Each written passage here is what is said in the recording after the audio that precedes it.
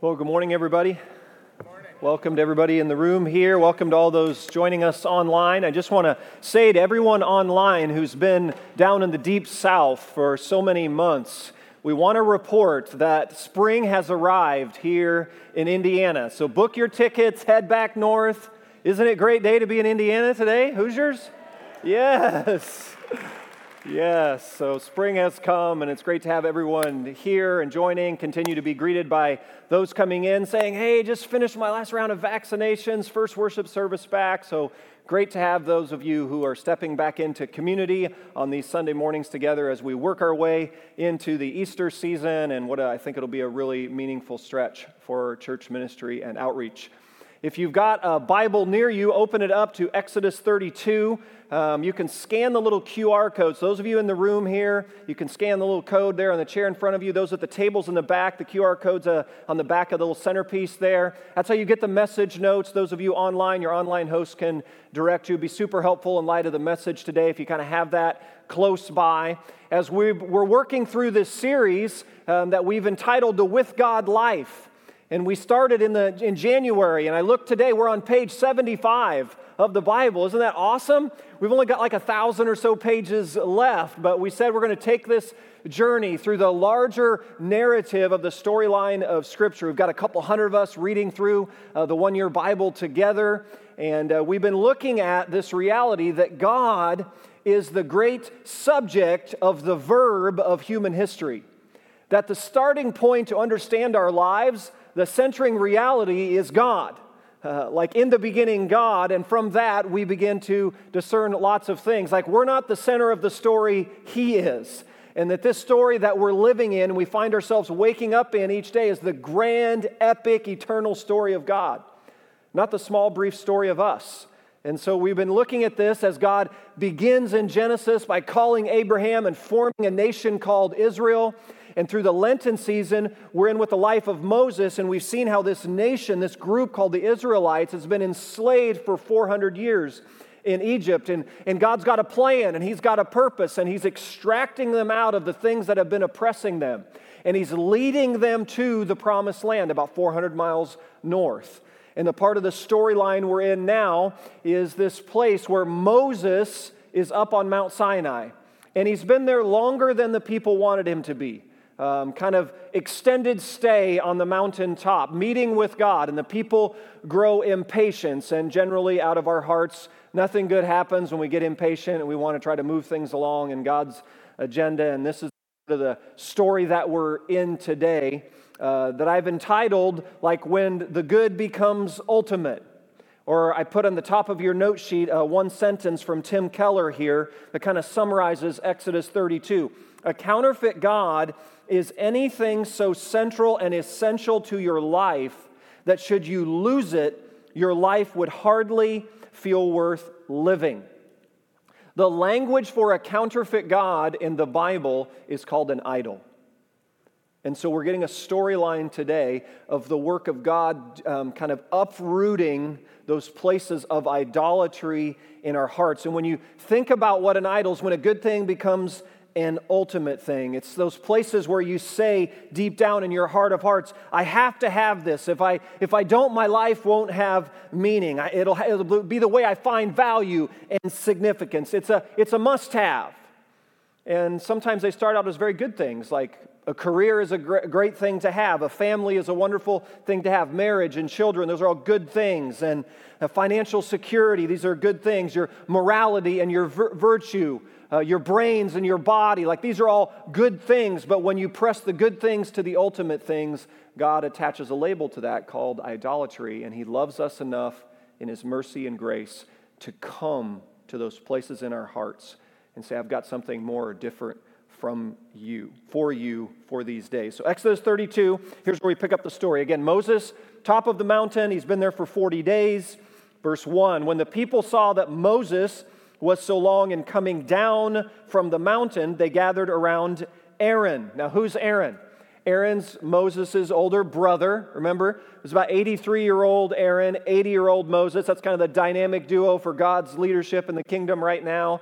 And so Aaron's like the priest role, older brother, so they would naturally go to Aaron for these kinds of conversations. And they say, come, make us, notice, gods, little g, who will go before us. As for this fellow Moses, who brought us up out of Egypt, we don't know what's happened to him. And so you can kind of hear the disdain coming out of their voices, like, we don't know what's happened to Moses, although the pillar of cloud, like the cloud is descending on the mountain. It's obvious God is meeting with him.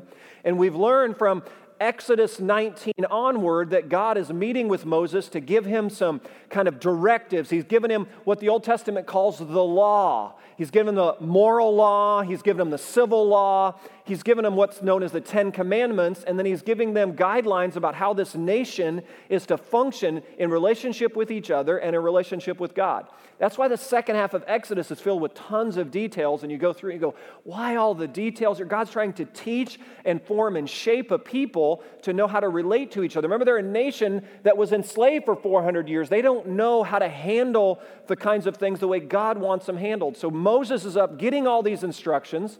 It's taking a while. There's a lot to write down. God's got a lot of things he'd like to say to his people. Moses is just doing what God wants him to do. The people grow impatient, go to Aaron and say, let's get this thing moving. Let's get it going. And they basically want to form and fashion gods in their own eyes, which is still the propensity in our own hearts, right? We try to make God in our own image. We want to take things into our own hands. We want to birth things in our own strength. It's this picture of what this chapter is entitled, the golden calf. Verse 2, Aaron answers them, take off the gold earrings that your wives, your sons, and your daughters are wearing, and bring them to me. So all the people took off their earrings and brought them to Aaron. He took what they handed him and made it into an idol, cast in the shape of a calf, fashioning it with a tool. Then they said, these are your gods, O Israel, who brought you up out of Egypt. Now, in your Bibles, I want you to make note where Aaron, because it's going to be important, we're going to come back to it. Notice that he cast this shape, he cast it, he shaped it, and he fashioned it. Okay, don't forget that. Because he's going to have a little different narrative to offer Moses when Moses comes down to have a conversation about it. Okay, but just on the front end, notice what he did. And then he says, here are your gods. Now, it's a little bit confusing. Like, how could they be confused? Like, golden calf, when parting of the Red Sea. Remember, pillar of fire, pillar of cloud, and the Egyptian army being wiped out. Remember that whole scene we walked through a couple of weeks ago? Well, one Old Testament scholar really helped me with this section. I put this quote in your notes. Dr. Peter Enns says it this way. Follow here. The choice of a calf is not arbitrary. It was a common idol image in the ancient Near East. Specifically, it was thought, hear this, that calves or bulls functioned as pedestals for the gods seated or standing over them. In this sense, the calf is analogous to the ark. Do you see this? So they're kind of trying to shape an ark in their own eyes is what's going on here. It's unlikely that the calf itself is being declared God by the Israelites as if they actually think that it had brought them out of Egypt. Rather, like the ark, it is the place above which God is enthroned, thus ensuring his presence with them. The calf is thus a pagan representation of the true God. So you see that? They're impatient with Moses and the pillar of cloud descending on the mountain. Like, whatever's going on up there is taking too long. We're going to fashion our own ark. We're going to make a golden calf, and we're going to mediate God's presence because we want God to go with us. We're ready to get moving to the promised land. Do you see this? And this is the challenge. This is kind of what's coming out of their hearts. And this is obviously not what God is looking for. Remember, it isn't just about getting the people to the promised land. It's about who they'll be when they get there.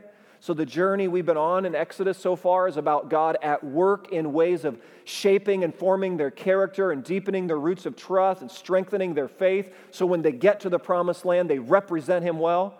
That's a good window into our journeys, right? When God uproots our lives and moves us to places or pulls the rug out from under circumstances and we end up in situations we didn't imagine and we're on this journey. It's a winding road and God isn't just getting our lives from point A to B. He is doing that, but it's who we're becoming on the journey from point A to B. That's the bigger narrative because it's about representing his heart and his character well. Verse 5, let's see what happens now. So Aaron is caving into the pressure. When Aaron saw this, he built an altar in front of the calf and announced, tomorrow there'll be a festival to the Lord. See, notice they think they're mediating the Lord's presence here with this calf. So the next day, the people rose early and sacrificed burnt offerings and presented fellowship offerings. And afterward, they sat down to eat and drink and got up to indulge in revelry. Now, you would think 83-year-old Aaron, as the priest, we'd expect a little more kind of holding the fort of righteousness here, right? You'd expect him to kind of like, hey, this is not how God would want us to behave. If you remember earlier in Exodus, he made it really clear that they shouldn't be forming and shaping images. He actually told them, especially in images of gold, he actually gave them that, knowing the propensity would be to do something like this. Like, Aaron, you know what God really is after. You're old enough. You've gone around the block enough. You've been walking with him. Like, hey, don't cave to the pressure of the people. It's another great indication, right? All through the narrative of the Bible, it seems to be a thread that the majority isn't always the base of wisdom.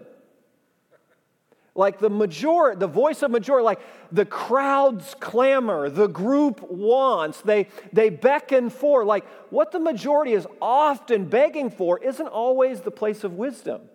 Like Aaron, you got to hold the fort. You know what God wants. You know his character, his heart is revealed. You got to stand in the gap here. You got to call the people to obedience, to righteousness, to holiness.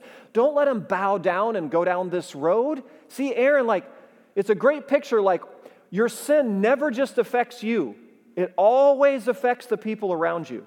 We know this, right, in our lives. Like, no matter what, as a parent, when you're falling on your face in sin as a parent, it never just affects you. It always affects the household around you. As a teammate, it affects your team around you, right? In the ministry, in a church context, sin always affects those in closest relationship around you. It never is just affecting you. Like Aaron, right now, the sin of this spiritual leader is going to have ripple effects that eventually thousands of people are going to lose their lives. But it didn't have to be that way. If he could have just stepped forward and held the fort of righteousness, called the people to holiness, but he caved. He caved under the pressure of trying to please and appease the majority voice of the people. So Moses makes his way down the mountain. So you can picture that. God tells Moses up on the mountain, because he's fully aware of, hey, Moses, we need to get this wrapped up because there's a big old mess going on down the bottom of the mountain. And basically, God's ready to wipe everyone out, and Moses begs him, like, hey, just give me a chance. Don't wipe them out. These are your people. Like, we're on this journey. We're going to make it. And so there's this dialogue that's great between Moses and God. And then Moses heads down the mountain to see for himself what's really going on here. And he sees the golden calf. He immediately responds by grinding it up and burning it. So if you want to know, like, what's God's vision for what he's going to do for those places of idolatry in your heart, he loves us in his grace and mercy to come after him, to tear him down and grind him up. That's what he wants to do with our idols. And so Moses tears this golden calf down, he grinds it up, and he gets the people together, and he goes immediately to Aaron, of course, the spiritual leader, like the guy who's supposed to be holding the fort. Verse 21, Moses says to Aaron, what did these people do to you that you led them into such great sin? See, Moses understands who's supposed to be holding, right, the fort on righteousness and holiness. Like, he knows that people's propensity is going to be to maybe want to go back to Egypt, that whole dialogue, that they're going to be a pull. But Aaron, you know better than this. Hold the fort here. So he goes right to Aaron.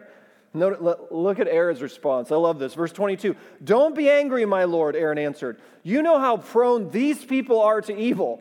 They said to me, make us gods who will go before us. As for this fellow Moses who brought us up out of Egypt, we don't know what's happened to him. So I told them, notice this quote, whoever has any gold jewelry, take it off. Then they gave me the gold, I threw it into the fire, and out came this calf. Oh, wait a minute. What did verse 4 say? What did I say to make sure note of in verse 4? Did it really just kind of pop out of the fire like that? Aaron, didn't you have some shaping tools there? Didn't you do some crafting? Weren't you a part of fashioning? Those were the verbs that were used. But his explanation, which is the human condition, right? Don't we all have a little out came this calf in us? Don't we? I do. I have a lot of out came this calf. Like, Why do we continue in those places of toxic relationships? Why do we keep repeating those patterns of behavior? I don't know. Out came this calf. Why do we keep going in these spending patterns and knowing we don't have the money, but we just keep spending in places we know we shouldn't do it? Well, I don't know. Out came this calf. Why do we keep, and we have this ability to kind of edit our history, which we see the Israelites do often, where we kind of filter through and we blame shift. Right here, I mean, God's just looking for somebody to take responsibility. Moses goes for Aaron to take some responsibility. Aaron turns, points a finger at the people. This is a Genesis 3 phenomena, right? When they fall into sin in Genesis 3, we inherit in our fallenness this out came the calf propensity. We try to shift responsibility. We want to point the finger. When they fall in the Garden of Eden and God goes to Adam, and Adam, what's the situation? He throws Eve under the bus. And he goes to Eve. Eve, what's the situation? Eve throws Satan under the bus. No one wants to take responsibility for their fallenness. Like Aaron, the real issue at hand is you caved to the pressure of the people's wishes. You didn't uphold what God wanted upheld. And then out came this calf. Like you kept running from God and you keep running from each other. And you say, how does that happen? I don't know. Just out came this calf. It's kind of the propensity of the human heart. We want to blame shift. We want to shift responsibility. We want to point the finger. And we edit our history to the point where we think these things just magically jump out of the fire. So now you could picture, remember, let's not lose sight of the big story in the narrative here. What's God got? And God's got this group of people, and He's moving them to the promised land, and they're going to represent His name. Their role is to help the surrounding nations see who Yahweh is. What a great God Yahweh is, to help the other nations come and worship Him. So God's got some forming and shaping to do in their hearts. So you think God's like looking at this going, man, I've got a lot of work to do before we get to the promised land. You see this? So He's going to work with this part of the journey now, and it looks like He's responding in like, you could say, well, why is He seems overreactive? He kills 3,000 of them right in a quick swath. 3,000 of them die, and then He issues a plague, thousands more die.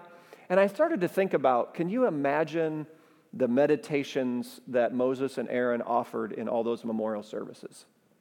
Can you picture that? Because again, they didn't have embalming back then, so there had been mass graves, there had been mass funerals, but whole family units, perhaps whole neighborhoods together, and they would be giving these memorial service meditations, reflecting on do you think there might have been some reflection in those funerals about holiness, about not making a God in our own image, about the 10 Commandments? Somewhere Moses probably said, guys, let's not do this again. Like, come on now. We got to grow, learn, mature from this. Like, we've got thousands of people who've lost their lives. And at surface value, you look at it and say, why did God respond with such swiftness there? It has to do with all that's on the line, right? He's recognizing what He's got to build in them, but He's primarily caring about what's happening in them. Like, God's not diminished any by the golden calf. It's not an issue of God being diminished. It's an issue of the people being diminished when they're doing this. Because the picture the Bible says is whatever we've set up as an idol in our heart, whatever occupies the place of ultimate value in our hearts, that affects the kind of person we become. That's Psalm 115. Those who make them will become like them, and so will all who trust in them. That's the psalm for idolatry, Psalm 115. It's like God comes after us, and He's saying He cares about this issue of idolatry. He wants to grind up the golden calves because of what's happened to us. He's wanting more for us in His mercy and grace. It's loving us enough to call us to a higher place. That's the issue. The Israelites are settling for idolatry and golden calves, and God doesn't want them to settle for that. He calls them up. It isn't about Him being diminished. I like what Louis Giglio said. He wrote this paragraph. He said, God, He's self-sufficient. He's self-contained. God doesn't need anything or anybody. If all of us happen to fall off the face of the earth, hear this, God will still be exactly who He is. If all of us abandon our worship of Him, He'll remain the same. God's greatness doesn't depend on us. If not one single person on earth ever chose to respond to Him in love, believing Him and worshiping Him, hear this, God would still be all that He already is, always has been, and always will be. That's the point. God's not being diminished. We are. When we bow down to idolatry, when we give into our golden calves, it's we who are shrinking. It's we who are settling. Because the Bible gives like 3 metaphors for what happens in our relationship with our idols. We love them, we trust them, and we obey them. That's what we do with our idols. And that's why God goes after this with such severity. He's like, I'm trying to train a people to love and trust and obey me, and they're caught up in this cycle of their golden calves and their idolatry. So God calls them out of it, not for his benefit, but primarily for theirs. And so I thought what we do with the remainder of the time this morning is do a little diagnostic, and I put this in your note sheet, a little grid for how do we identify what are the idols running around in the pasture of our hearts? What are our own little golden calves? I got a whole herd of golden calves that I'm trying to deal with. We'll get to that in a minute. But maybe another way to look at it is where have the good become the ultimate? Because often the places of idol, they didn't start out as a bad thing. They just progressed into the ultimate thing. When good moves into ultimate, God says, hey, you moved it from a gift to an idol that way. So there's like a 4-step grid here I put in your notes. They've been very helpful to me. I offer it to you for kind of identifying these places of idolatry, identifying our own personal golden calves. The first one is that William Temple says, your religion is what you do with your solitude. So the first area to kind of reflect on to get at your idols is, where do your thoughts go when you're not forced to think about anything? Or as I put in your notes, like, where your thoughts effortlessly go when there's nothing else to really occupy them? What are you preoccupied with these days? Like, what is your mind drifting to? What do you habitually think about to get joy and comfort in the privacy of your heart? So this first one has to do with kind of examining when you're not pressed to have something on the front burner of your mind, where do your thoughts drift to? There's a little window. Add that secondly, Jesus said in Matthew 6, where your treasure is, there your heart will be also. So here's Jesus' way of saying, trace the pattern of your spending. Trace through the trail of money. Where does it lead? There's another little window, kind of tracks that could point to some things. Couple that with the third area, unanswered prayer and frustrated hopes. So in this space, I want you to think about like, how are you and I responding to those situations in our life when we're praying for something, we're working hard for something, and it just doesn't come to be? Anybody there this morning? Like where you've just been busting your tail, praying your guts out, trying to press forward in something that you're really convinced that God wants, and it's not happening. And what I want you to look at there is look for what's your emotional reaction in that space. Is there any place of like explosive anger or deep despair? It could be exposing an idol. And then the fourth element, Tim Keller says it this way, pull your emotions up by the root and you'll often find your idols clinging to them. So look at those places in our lives of kind of the uncontrollable emotions, the ones that never seem to lift. So hang with me here. I wrote some of these things out to try to help us, and I put these in your notes. I think it's worthy of some reflection this week. So ask yourself things like, why am I so scared of that? Why am I so threatened with losing something that I couldn't imagine living without? Ask, why am I so down on myself? Is it because I failed at something I believe is a necessity? Ask, why am I driving myself into the ground? Why am I overworking, always pushing, never able to shut it off? Do I feel I must have this thing to be fulfilled and significant? Do you see? It's kind of just trying to probe, looking at those emotional responses in our lives, the emotional state, the emotional health, and often idols are kind of clinging to the roots of those emotions. So there's kind of a four-tiered grid to just examine and say, God, what's going on in the pasture of my heart here? Are there any places that have moved from kind of good to ultimate, become a golden calf? So for me, as I work through this, one of the areas for many years I continue to struggle with is like the church health, like the state of the church. For me, it can become like an idol. Like, it really matters to me. Like, I really care about us, like, flourishing as a church, like, helping people and growing disciples and impacting our community and impacting the brokenness of the world. Like, that really matters to me. Those are all good things, but it can move to a place of an ultimate thing. It can just, it can just start taking over. It can become a golden calf. It can become an idol. I have to be very conscious of that.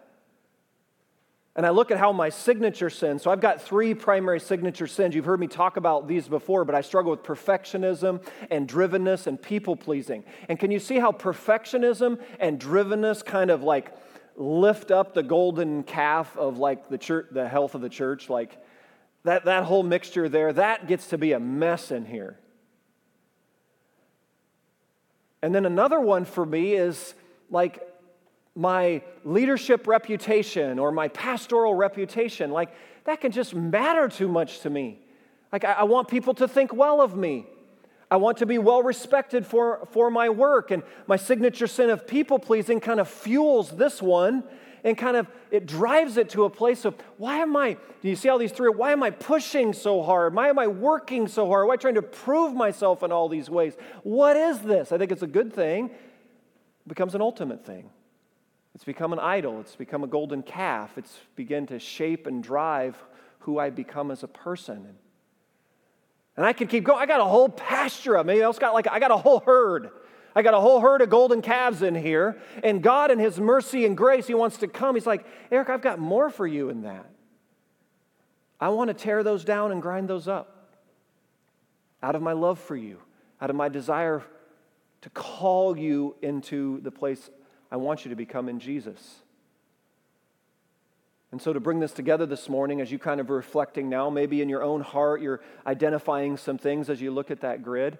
Say, well, what's God do with those? Like, how does He grind them up? What's the process of that? And I think Colossians 3, and that's where we'll kind of land things this morning. Colossians 3, 1-5 is our window into like uprooting and replacing the idols. And I want you to look there with me. It'll be up here on the screen. Here's how Paul said it in Colossians 3. Since then, you've been raised with Christ. Set your heart on things above, where Christ is seated at the right hand of God. Look at verse 2. Set your minds on things above, not on earthly things. So one of the good indicators of like you're working your way through a place of idolatry is to ask this: what are the thoughts that are no longer occurring to you? So you move from this place of when you don't have anything to think about, where do they drift to? And you just feel like, man, this situation, this circumstance, it's just overwhelming. It's just all-consuming, my thought life, my emotional life.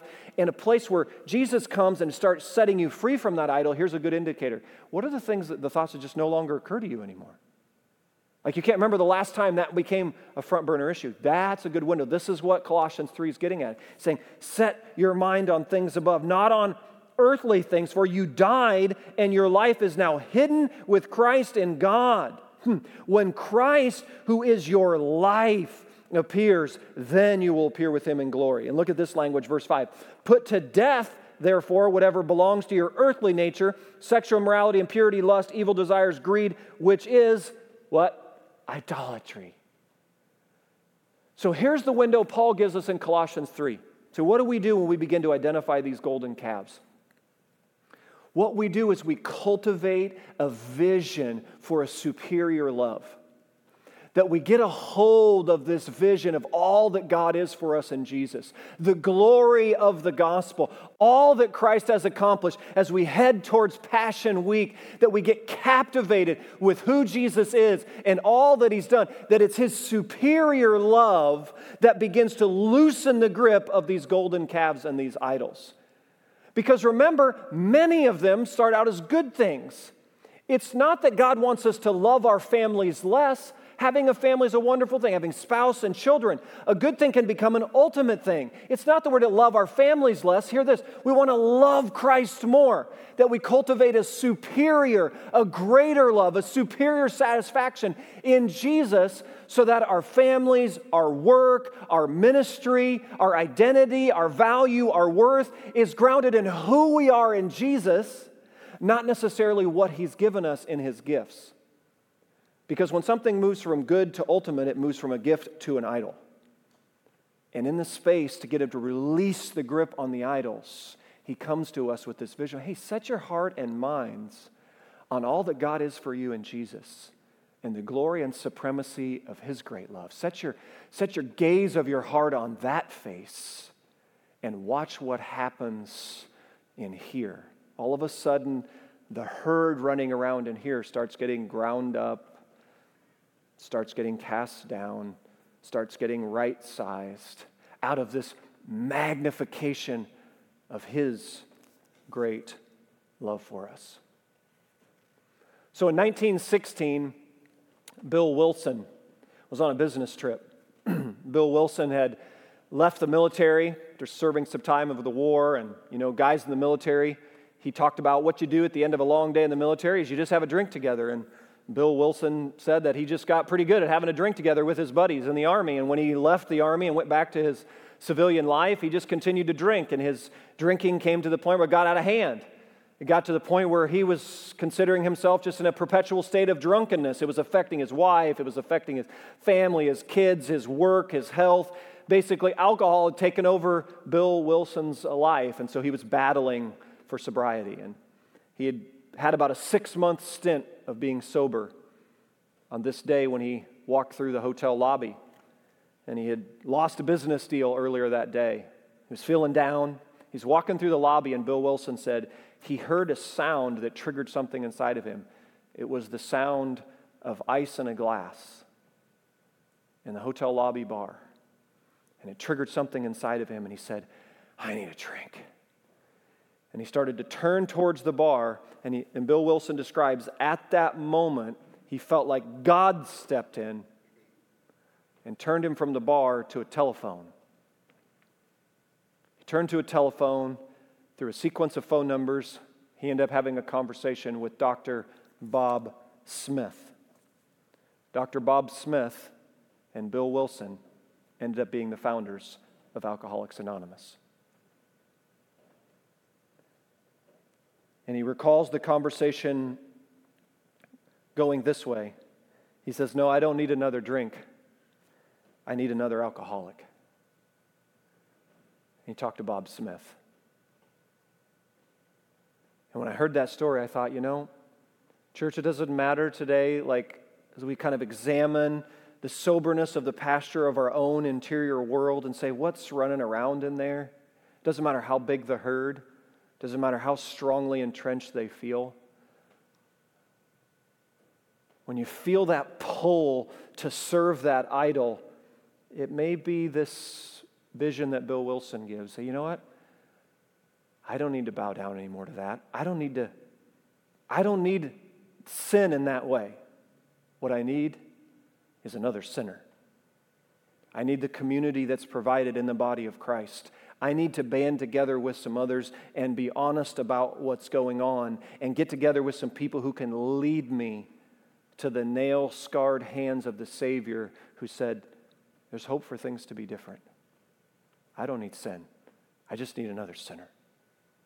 I don't need the golden calf. I just need someone else who can lead me to a vision for the superior love that Jesus has. To begin to right-size, to begin to tear down, to begin to grind up, to deal with those out came the calf places, to be honest, to take an honest look, to take responsibility, to stop pointing the finger and to look at things the way they are, to assess it. This good has become ultimate. And in Jesus' name, it needs to come down. Because He has a greater love. He has a greater vision. He has a greater plan. And it's about who you'll become in Him if we'll surrender and relinquish. Because right now, church, as we stop here in Exodus 32 today, it's not looking super great for God's story. Like, golden calf, thousands of funerals. If you're the surrounding nations and word gets out pretty quickly, you're like, hey, what's going on with the Israelites? Oh, it was a bad week for them, man. They just fell on their face and made this calf, and God's upset, and all these funerals, and Moses and Aaron, they look near dead anyway. These two guys are supposed to be their leaders. The surrounding nations are probably looking at it going, but here we are, thousands of years later, the Church of Jesus, 190 nations, 2 billion plus people, and that Jesus of Nazareth came from the tribe of Judah, from the nation of Israel. the King of the Jews. Like God's plan, right? It looks meek, it looks rough, but God in His mercy and grace, just like with the Israelites here, He doesn't give up on us today. So maybe you come in today overwhelmed by the pasture of your heart. And Jesus wants you to know that, hey, I didn't give up on them there, and I don't give up on you here. My mercy and my grace is sufficient. Let's pray together.